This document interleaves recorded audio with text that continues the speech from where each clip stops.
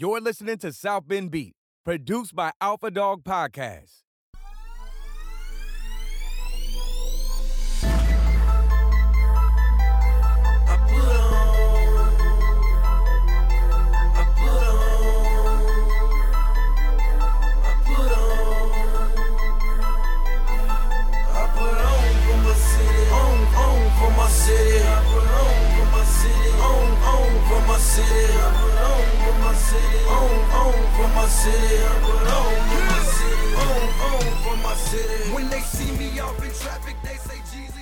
Welcome back to Season 4 of South Bend Beat. Season 3 was cut short a little bit with COVID, but we are back and ready to rock for Season 4.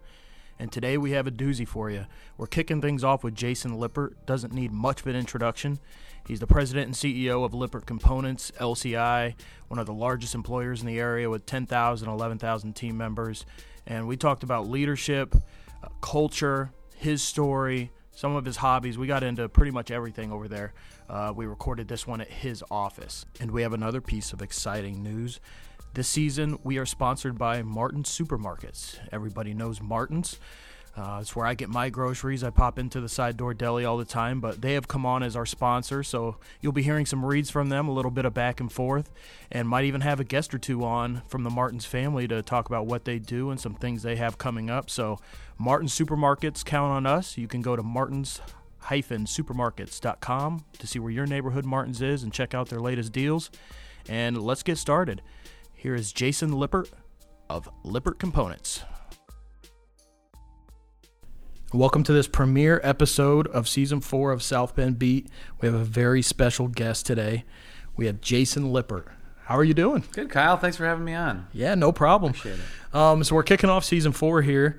I was real excited to book you, especially in the age of Season 4 is going to be coming out kind of in a post-COVID or toward the end of COVID, we hope, where, you know, there was obviously a lot of uncertainty with COVID, and Lippert and LCI in general, you guys were kind of able to point north when others weren't. So we'll get into that. I want to start with just your background, where you're from, kind of how you spent your time growing up, that kind of thing. Yeah, great. Well, I grew up in central Michigan. Family was all born and raised there.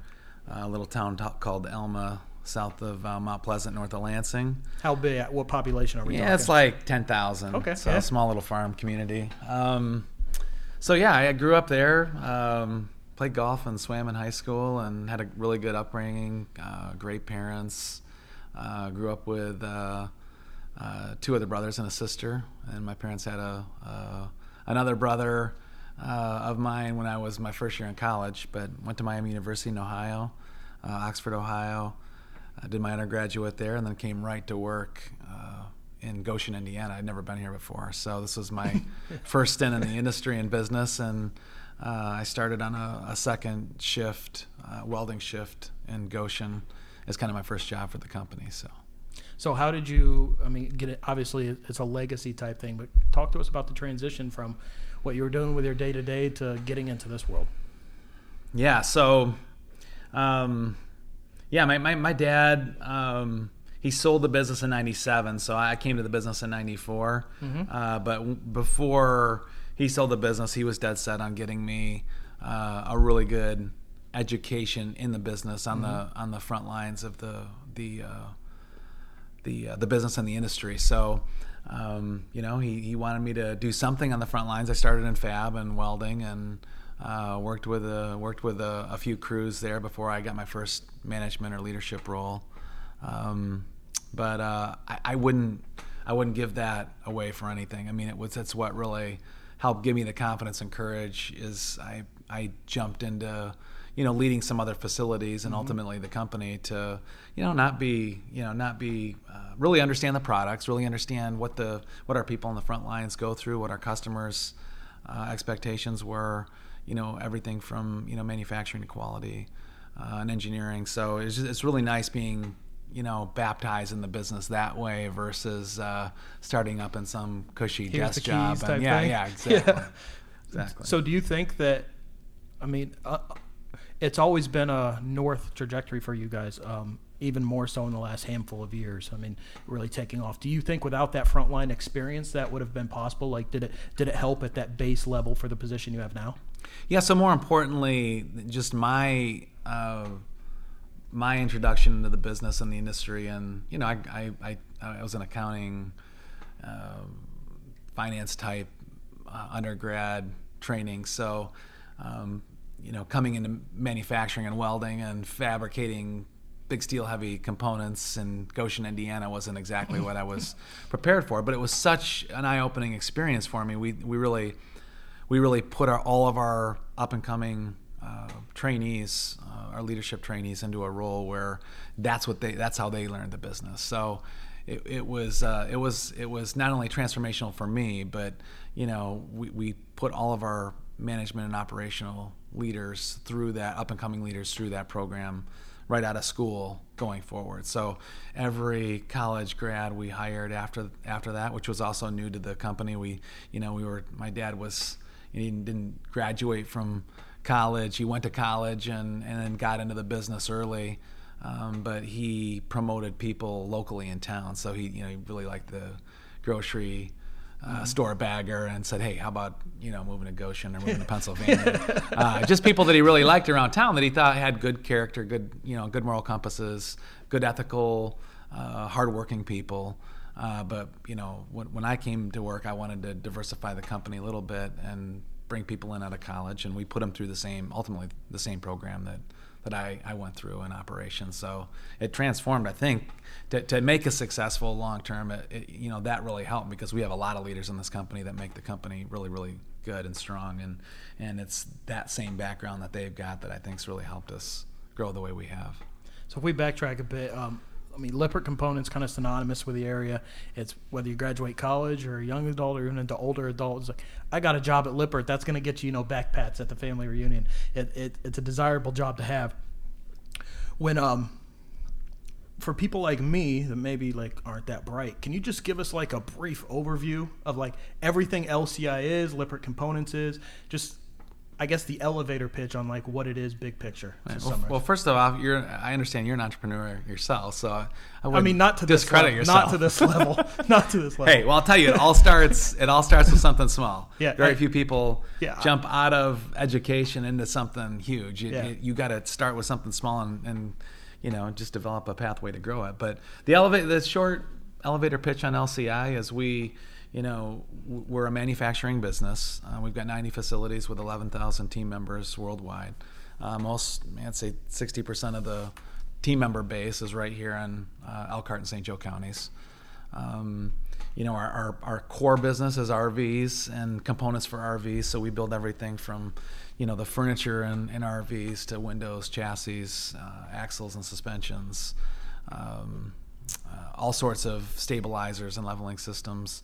A lot of the products that you kind of see and touch and feel on RVs, we build a lot of those. And then, marine's a pretty sizable segment for us. It's about 10% of our business. So we build a lot of components for marine, specifically or largely, the seating for pontoons is a big piece of our business. Windshields for some of the bigger boats. We do a lot of the glass work there. And then you get into some adjacent markets, cargo trailers, buses, specialty and commercial vehicles. We do a lot of components for those. Little known fact is we do just about every window for a school bus that exists. So most people don't know that, but once in a while, neighborhood kids will notice that they see our little logo on the windows there. Stamp, and then we do a good chunk of aftermarket business, and we do some manufacturing business for RVs, trains, and marine overseas in Europe. So that's kind of like the short. So take me back to early to mid-March. The world is starting to shut down with COVID. Now that we know that came out of it and ended up doing very well, at that time, what was your mindset? Was there any worry? Did you have any doubt that it was going to go well, or were you a little bit unsure and uneasy? Well, I think anybody that says that they weren't unsure and uneasy in that time, or any significant dip in the economy like that is lying. But we were certainly unsure, like most businesses. Your first thought is, okay, well, are we going to have to close operations? What does this mean for, all 90 of our facilities around the world? But it seemed like it was going really slow. But by the middle of April, dealers around the country on the RV and marine side were starting to get popped pretty good. Just through inquiries about his product availability. People didn't want to stay in forever. I think, everybody was on that boat. Nobody wanted to stay inside, and they wanted to figure out how to get out. They couldn't, stay in hotels for the most part. They couldn't, do air travel. They couldn't do conventionally a lot of things that they normally do to take a vacation with their family. So their first thought was, what can I do to control my environment? And, RVs and boats were pretty good, pretty far at the top of the list. So once we started getting that anecdotal feedback from some of the dealers and our OEM customers about, what consumers were thinking about, how they were going to travel, it became pretty apparent pretty quickly that we needed to gear up, which is nice for our community because, I think Indiana's numbers came out last week, unemployment at 6%, which probably is leading the country right now. Mm-hmm. Part of that's because, our area is so tied up into, RVs and boats. So I think it's been a really good thing. And it was nerve-wracking, just like the Great Recession was back in 2008, 2009. But back then we had to close a lot of facilities when that whole thing happened. So even though we didn't have to close facilities, it's been a harder challenge for our people for all the obvious reasons. But it's been nice to have right now we have 700 job openings. So wow, 700 open positions because business is that good. And yeah, I think a lot of it is attributed to it was cabin fever mm-hmm. catching up with people. They were able to get out in an RV, and I would say from my point of view, long term, that's even going to have a better outlook because you have all these people getting into whether it be RV or boats. Let's face it, people are going to fall in love with it too, and it's going to end up being a lifelong hobby. They're going to pass it down to their kids. That's so right. I think, would you agree that there's going to be long-term effects on a positive side for Lippert? Yeah, I think that the tail on this is going to be extremely long-term and sustainable. I mean, you're going to have people that, there was a record number of new buyers this summer in RVs and boats for that matter. And you're certainly going to have some people after next season maybe turn their keys in and say, hey, this wasn't for us. But you're also going to have a large number of first-time buyers mm-hmm. that say, hey, like exactly what you said, this is going to be something we do for generations and maybe a start of a way some families start to think about vacation and travel. I bought an RV this summer, earlier this spring, and used it in the summertime. And we had taken, short overnight trips before, never stayed in a campground, but we took a 12-day hike across the country all the way to Oregon cool. and came back. And it was everything it was cracked up to be. It was an adventure for our family. And I've got 3 boys, and the boys love adventure. And my daughter's, she loved it just as much. We did everything from fish to hike to bicycle to, stop at a lot of historical landmarks and state parks that we'd never thought we'd ever go to. But in every case, we controlled our environment. If there were crowds over here, we'd, park over there. Yep. And it was an easy way to distance. We went 5,400 miles there and back,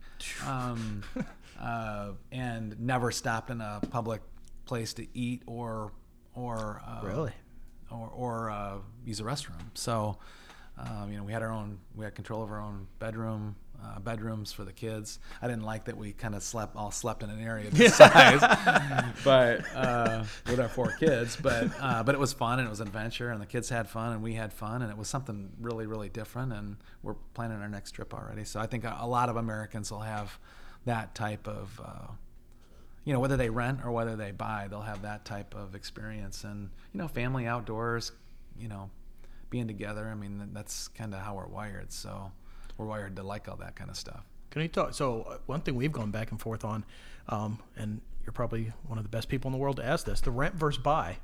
What are the pros and cons to? I mean, if you're looking at just like one trip, maybe. I'll tell you, my situation is over the camp for a basketball company that I run, we run like basketball camps throughout the country.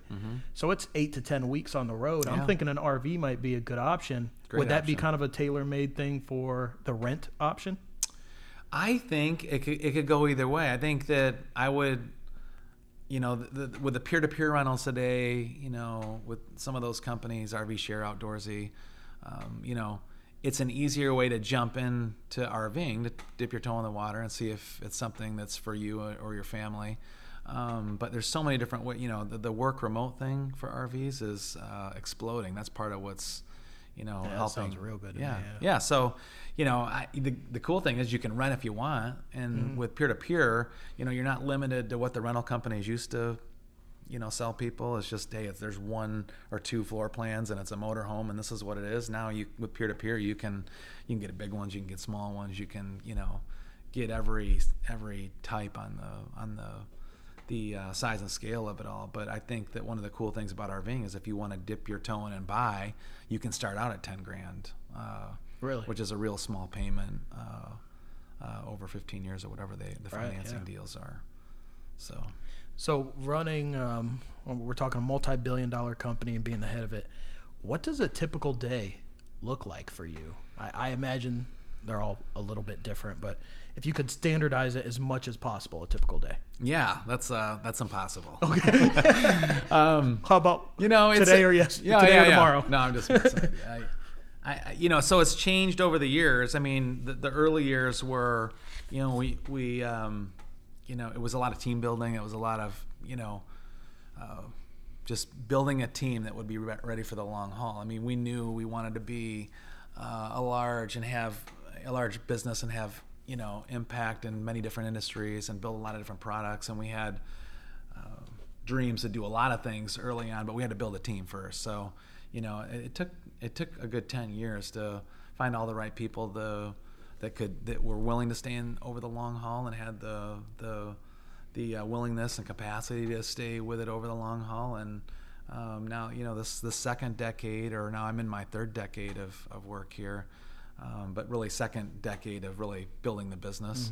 We've done a lot of acquisitions, so the days have gone from really staying close to the operations, building the teams, making sure we got the right people in the right spots. Today we have all that, and now it's okay. What does our strategic plan execution look like? And are we really trying to grow in RV? Are we trying to grow in the marine? Are we trying to grow in Europe or aftermarket or some of our adjacent markets that we're in? Where's the best place to spend our resources? I'd say today I spend a lot of my time around strategy. We've done 65 acquisitions since I've been here. We're thinking a lot about, what businesses would be good to add to our family.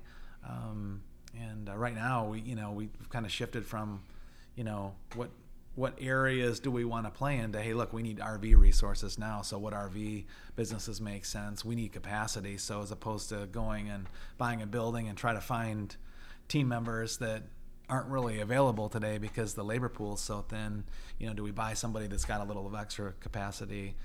We help them, utilize some of their extra capacity by marrying up with them. So, I'd say today, I spend a lot of time around strategic growth, anything that involves our strategic plan. I was spending some time over in Europe. I'm not going over there, obviously, right now. That we're early in the stages of growth over there because we really just got into that business in 2015, 16-ish. So we're early in our growth cycle over there, and we're trying to, buy businesses and grow organically. But not being able to go over there, that makes that a little bit more difficult to spend the kind of time I'd like to spend. So, COVID's thrown a wrench in a lot of different things, but there's always a place to focus. And right now we got to build our RV business up and keep it healthy for the OEMs and dealers that we supply heavily, because they're depending on our components to be able to build a lot of product right now. And I want to talk briefly about acquisitions. I think people like myself, we watch shows like Silicon Valley, and it's like a one-day thing. Like, that looks good. Here's a check. It's a multi-month process, correct? Like, there's a lot of vetting that goes into it. Can you talk a little bit about the acquisition process? Yeah, sure. So, we bought businesses that are, $5 million in revenues up to businesses that are $250 million in revenue. So everyone's different. Overall, LCI, the way I've approached acquisitions a lot is to think about it more strategically. Who would we want? Mm-hmm. A lot of businesses out there will say who's available, and they start looking at acquisitions that way, or they have a investment bank, pitch a business because people know each other or whatever. I like the way our company does it, which is to kind of approach it strategically and say, who would we want to bolt onto our business? Who would we want to either have as a kind of a separately operating entity, or somebody that we could buy and fold up, their capacity in with ours and develop the best of both worlds. But some of the processes for us, we've taken a run at people. It doesn't work, or it falls apart, or they're not interested, and we come back, and maybe after the third or fourth time, after 3 to 5 years, we get a deal done. Mm-hmm. Some we hit it off right away because the sellers are very interested to get rid of the business and either stay with the business or get out, but they want it in somebody else's hands for succession reasons, or maybe they just want the liquidity because they've had a 30-year run and they know it's time to get out. So there's a lot of different reasons sellers sell and we buy, but we're not interested. I think the most important thing is we're not interested just to grow for the sake of growth and buy companies because we can. We want it to make sense, and we want there to be good strategic, cultural, product and strategic fits. So that'd be a little bit of what I tell you there. What do you do in your free time? So a little birdie told me, I don't know if this is true. Yeah, here we go. That you do enjoy golfing. Maybe your daughter's a better golfer than you. Yeah, she is, actually. Yeah, it's been a humbling year for me. I've lost to my daughter in golf. She's a junior in high school. They just won sectionals, and she took third in the sectional tournament, and they just. So that's not a dig at all to say that she's because she's really, really good. Yeah. She can drive the ball. And then my son beat me at tennis this weekend for the first time, and I'm starting to question whether maybe you weren't trying as hard time. as you could have. Yeah. I used that excuse before, but now I don't have an excuse. But yeah. So do you like to golf to unwind? Another one. My full-time job is running an agency, and one of our clients, when he heard that I was going to be talking to you, he said, "Get me a golf game with him." It's Ben Schlabach. He runs Green Improvements Roofing. Oh, yeah, sure. Yeah. So that's a few people that have said you enjoy golf. So is golf something that you lean into? I really, I grew up playing it. I grew up on a little, little track in town, where I grew up, and me and my brothers would go play every night. That was kind of how my mom got us out of the house and out of her hair, is just go play a few holes. So I enjoyed it growing up, but unless I'm playing with a good friend or somebody, I don't enjoy, or I've been out on the course probably 20 times this summer, but it was all just watching my daughter, and I just sat in the cart and just. You don't go out like by yourself and just go around. No. Yeah. So, yeah, my free time is largely spent with, my family. If I've got free time, it's backyard sports, and we'll get some football games with the boys and the neighbor kids in the backyard, or baseball or basketball or tennis. Or Are you all-time quarterback in the football game? All-time quarterback, I am. Isn't that great? It works really good. And referee. That's referee. The way to go. That's the way to go. You got to break up any of the fights that start and all that good stuff, but. It's just fun being able to get out and be healthy enough to play with them and all that good stuff. But it's I'd say if I had one pastime or hobby, it's family and being around the kids, because the job's demanding, and I'm not going to go play golf for 4 hours with some buddies when my kids are sitting at home. So and I enjoy it. You have limited. My daughter's a junior. You have limited amount of time to pour into these guys before they get off on their own and have to start making decisions. And we're doing a lot around leadership and culture, and I see how transformational it is for people just for the light bulb to go off. So you got to make that light bulb go off on your kids before they move out. So we try to take any time we can to do that. So you just mentioned leadership and culture.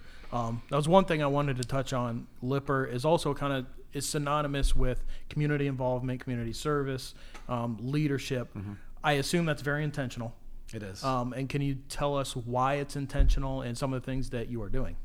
Yeah. So I don't know how long you have, but I could talk a long time about leadership and culture. And how we really, our eyes have been opened that business can really be a force for good in the world. But I'd start out by saying that, after 15 years or so of just year over year growth, I started praying a lot about, God, hey, what more is there than just, stock price goes up, we hire more people, we open more divisions, we acquire more companies. It's always, we're just, the machine just keeps getting bigger and faster. What more is it? And the answer came back in a TED Talk that I got not too long after around Truly Human Leadership by Bob Chapman, and kind of opened my eyes as to, okay, business and more specifically business leaders can have, true impact on people and families if we lead well. And of course there's, all sorts of stuff coming out on leadership and culture these days that didn't exist 20 years ago. Mm-hmm. People just ran hard and fast, and if you ran over people, then, they're out the door and you're picking up the next person, and nobody really took time to think about, sustainable culture over the long term, building leaders up so that they can impact people positively in the organization, and so on and so forth. And ultimately we look at it today by, leadership and culture impacts, quality, safety, efficiency, innovation. If you do culture right and you lead really well, and people are truly leading and not, managing people and bossing them around, but they're leading people, that they're going to stay with the company or the business longer. People aren't going to run out and go look for another job if they're at the best job they've ever had, or they're under or around the best leadership they've ever been around, or best company culture they've ever been around. They feel part of something that's bigger than just making parts for RVs or whatever. So, when people stick around, quality, safety, innovation, and efficiency all get better in the business. Those all happen to, drive the financial metrics of the business in a positive direction. And if your quality's good, if your safety's good, if your efficiency's good, and you're innovating because people are just staying with the business longer, the business should be really good. But the two byproducts we found by investing in leadership and culture that we weren't anticipating were, we send people home a lot happier when they're led well every day, they're treated well every day. Everybody's had a boss that's yelled at them before. Most people have. Most people I've talked to have had that experience, and it's awful. When you get you're under that kind of, leadership on a regular basis, it wears you out, mentally, physically.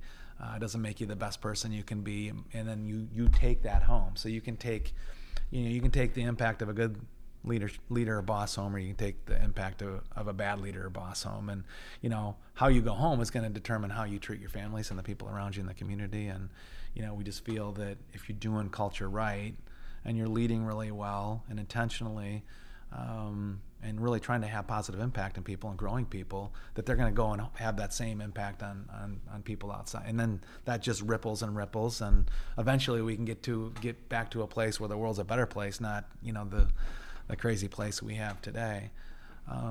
So and we've a lot of people say, okay, well, everybody talks about culture and everybody talks about leadership and everybody puts core values on the walls, but what makes you different? And I tell them, I always ask people, well, we're investing in leadership and culture, and we've got 10 leadership team members, we've got 5 or 6 personal development coaches, we've got a philanthropy department with philanthropy people, 100,000 hours campaign that we actually track our hours of service for team members and give them ways to serve all year long. So when you look at some of those things, 10 leadership coaches, 5 personal development coaches, philanthropy staff, those are all paid team members that are dedicated specifically to those areas. And I'm still today, as much as people nod their head and say, yeah, that sounds like a great idea, I still haven't found any company out there that's put leadership coaches in place, personal development coaches in place, philanthropy staff in place, with the exception of maybe a couple companies in the area. Most people don't commit the resources, and I just say, hey, look, if you're serious about it, you'll commit the resources. So through secondhand conversations with people at Lippert, from VP down to relatively new hires, the two words that came up when you were brought up, one is like present or presence. Mm-hmm. The other one is kindness. I think kindness is pretty straightforward. I mean, if you're just kind to people, that's going to happen. Right. What I wanted to ask about was the presence, because 10,000 team members, you said 90 plants. You obviously can't be everywhere all the time, but that presence can still be felt. Is that just like a trickle down effect to where if it starts at the top, kind of that ethos or the way you're going to go about it is going to go through the rest, and you can feel like you have a presence, and that will get, whether it's employee number 2 down to employee number 9,000. Yeah. How are you able to pull that off? So, part of it is being in the business 26 years. You have an easier opportunity to touch more people or impact more people over a long period of time versus, and the problem with a lot of businesses today, they're, a leader, a CEO or president, they get in the job and, 2 or 3 years of progress and they're jerked out for some reason. They go someplace else or the board jerks them, or it's the wrong person to begin with and they have a negative impact. Well, we've got a lot of, consistency over 26 years and we've gotten better. We didn't always make the right decisions and we're sure as hell not perfect today. We got lots of opportunity, but that's a great thing about leadership and culture journeys is that it's, it is a journey that never ends. There's always the next step to take. As you've gone a long way in the journey, sometimes the steps seem harder to get to or to determine what that next step is. But by then, if you're a long way down the journey, you're doing a lot of things right. So, so I'd say part of it's just the length of time me and a lot of my staff have been in place. So we're consistent. We're there. They see the same face. They don't see people changing in and out all the time. I think that's helpful. I do get intentional about. So one of my commitments a few years ago was say, hey, look, I used to be running plants. I used to be welding in the plants. I used to, get involved with every startup division we had and help them build their first products. I hadn't done that, in the last decade. So one of my commitments a few years ago was just about 4 years ago, this next month, was to get back and have intentional frontline leader meetings with our first level leaders in the business that see it all happen. That, we've got, 800 people that kind of, for better intents and purposes, they oversee 8,000 or 9,000 of our team members, the men and women that are making parts all day long for us. So I've been trying to get in front of these 800-900 men and women that see it all and deal with it all and really probably have the least amount of experience in what true leadership should look like. The ones that we're really trying to coach and put that leadership coaching time around, because they generally don't teach this kind of stuff in manufacturing. And most of our men and women that are on the front lines of our business and go to college, they're not even teaching leadership in college for the most part anyway, the way it should be done. They're not preparing people the right way. So what I'd say is that I'm intentional, leading by example. My people I know are doing a lot of the same things. So when I sat in front of 30 people last week, one of our facilities, and it's actually 3 facilities put 30 their frontline leaders together. I sat in front of them and I spend 20 minutes casting some vision and telling them where we're at, where we're headed, and then listen for an hour and 10 minutes. And I think that's what most business leaders miss, is that listening part. We talk about effective communication as one of our 5 core values, or leadership values, and it's what most businesses get wrong. They do a lot of talking and vision casting, but they don't listen. So I think, and then somebody emails me. We've got devotionals every morning that go to like 300 people, and I'll talk to people that way. I'll have people hit me on LinkedIn, some of our team members from around the world.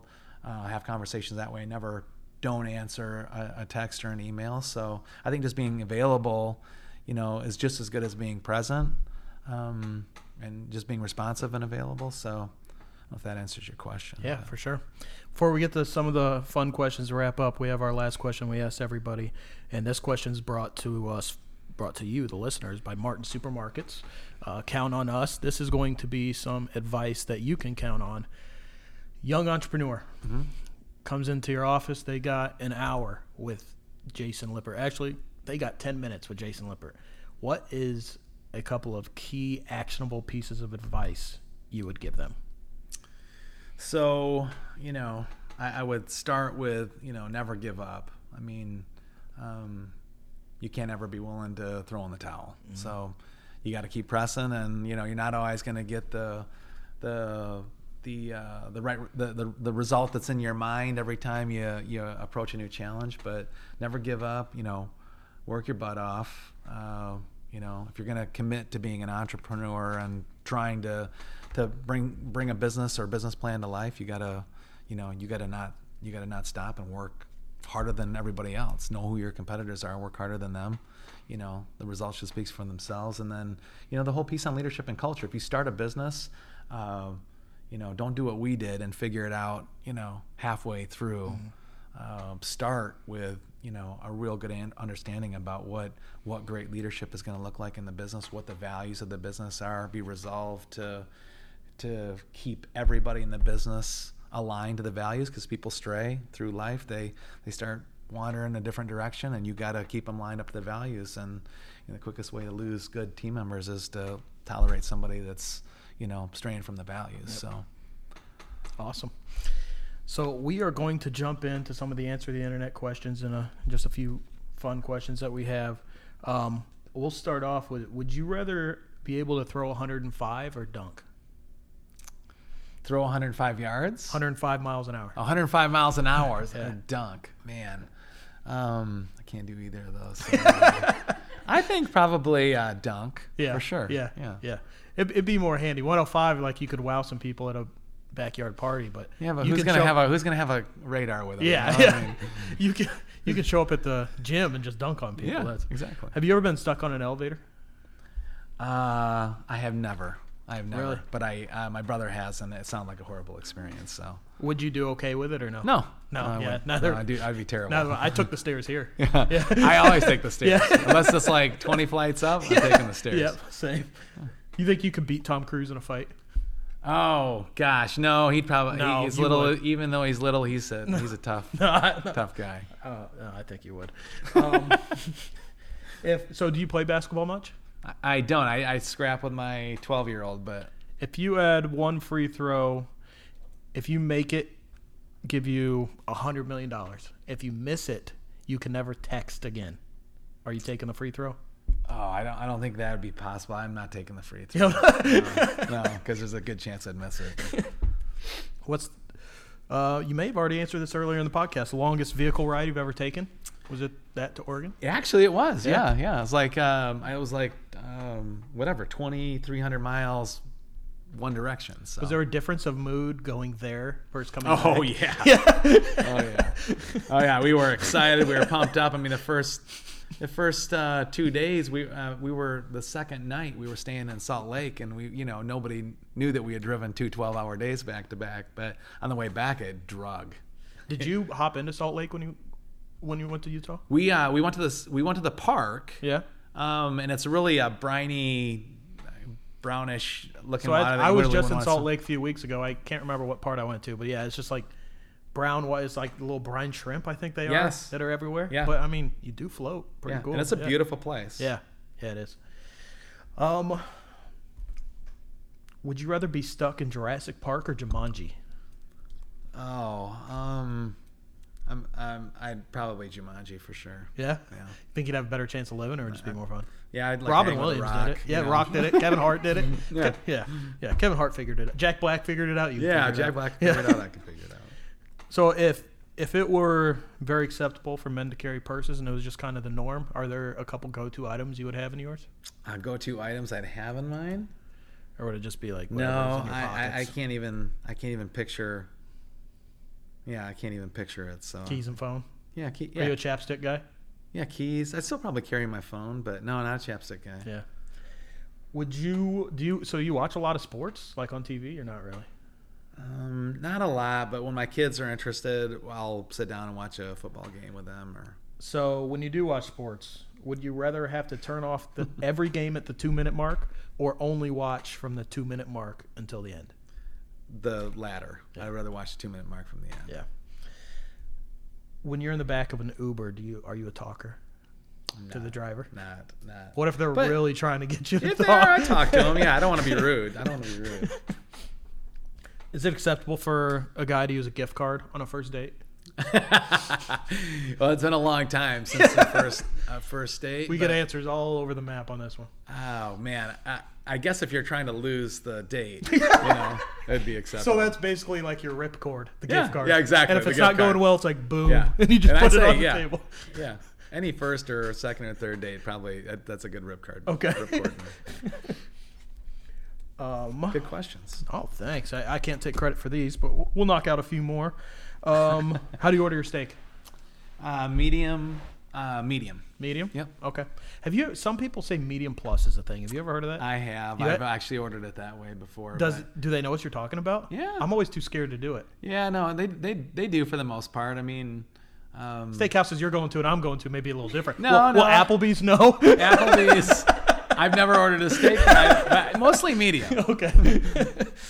I just don't. Some places do it medium rare is too rare. Yeah. So you're always safe with going just a little bit more in medium. Okay. Yeah. Is there a bad piece of advice you hear or see in your world, like that repeats itself? Man, I don't know if it's advice. It's just there's a lot of companies that put values up that just don't hold people accountable to them. They'll put them up on the walls. They'll brag about it. And I think Good photo ops and yeah. And I just I think that's just a bad habit to get into. But other than that, yeah, I mean, there's probably a lot of advice out there that people give that's really bad. But I think that going back to a comment you said earlier, if you're kind to people and good to people and you're doing things ethically, then generally things will work out really well for you. So always err on the side of goodness and kindness, I'd say. Where are you on the debate of hustle versus separate, relax, recover? Kind of.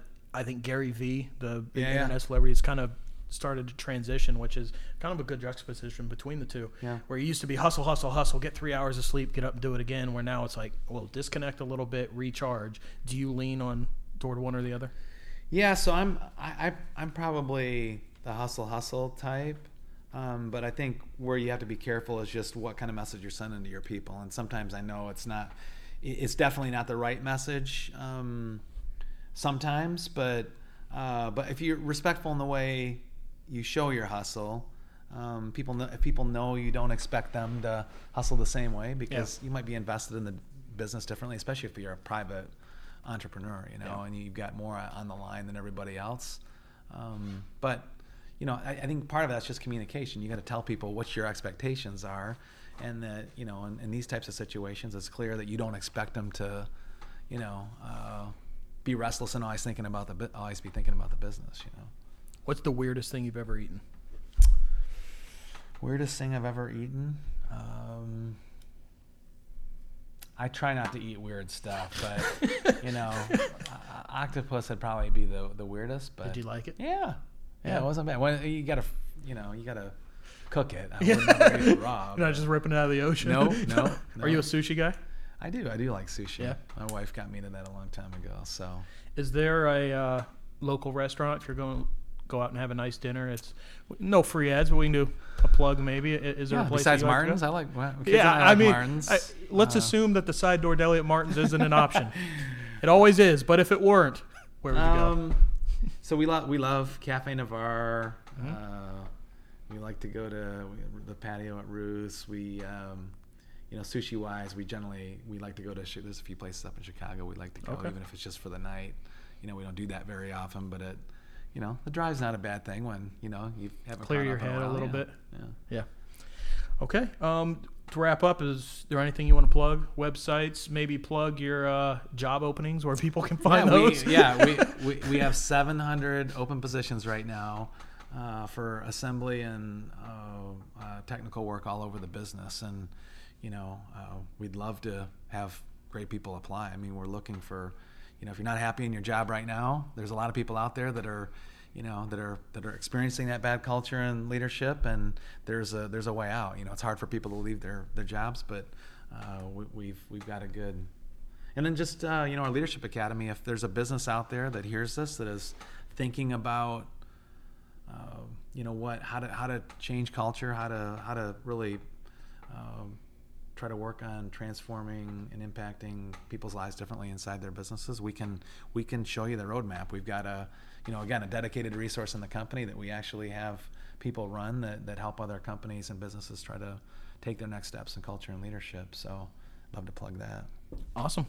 And you can download, rate, subscribe South Bend Beat everywhere you get podcasts. We're at South Bend Beat on social media. SouthBendBeat.com is the hub you can find everything.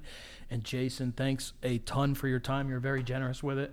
I think the listeners are really going to enjoy this episode. Yeah, I hope so. Thanks for having me, Kyle. Appreciate it. I know, first it might seem like a lot, but they all play and they roll, put that on everything that I got, and all I care about is my city, man. I can't say it enough. I done heard things about y'all that they can't say about us. I just hold it down for my side. I just hold it down for my set. I give everybody a piece of this and I make do what's left. This has been a production of the Alpha Dog Podcast Network. Find more shows at alphadogagency.com/podcast.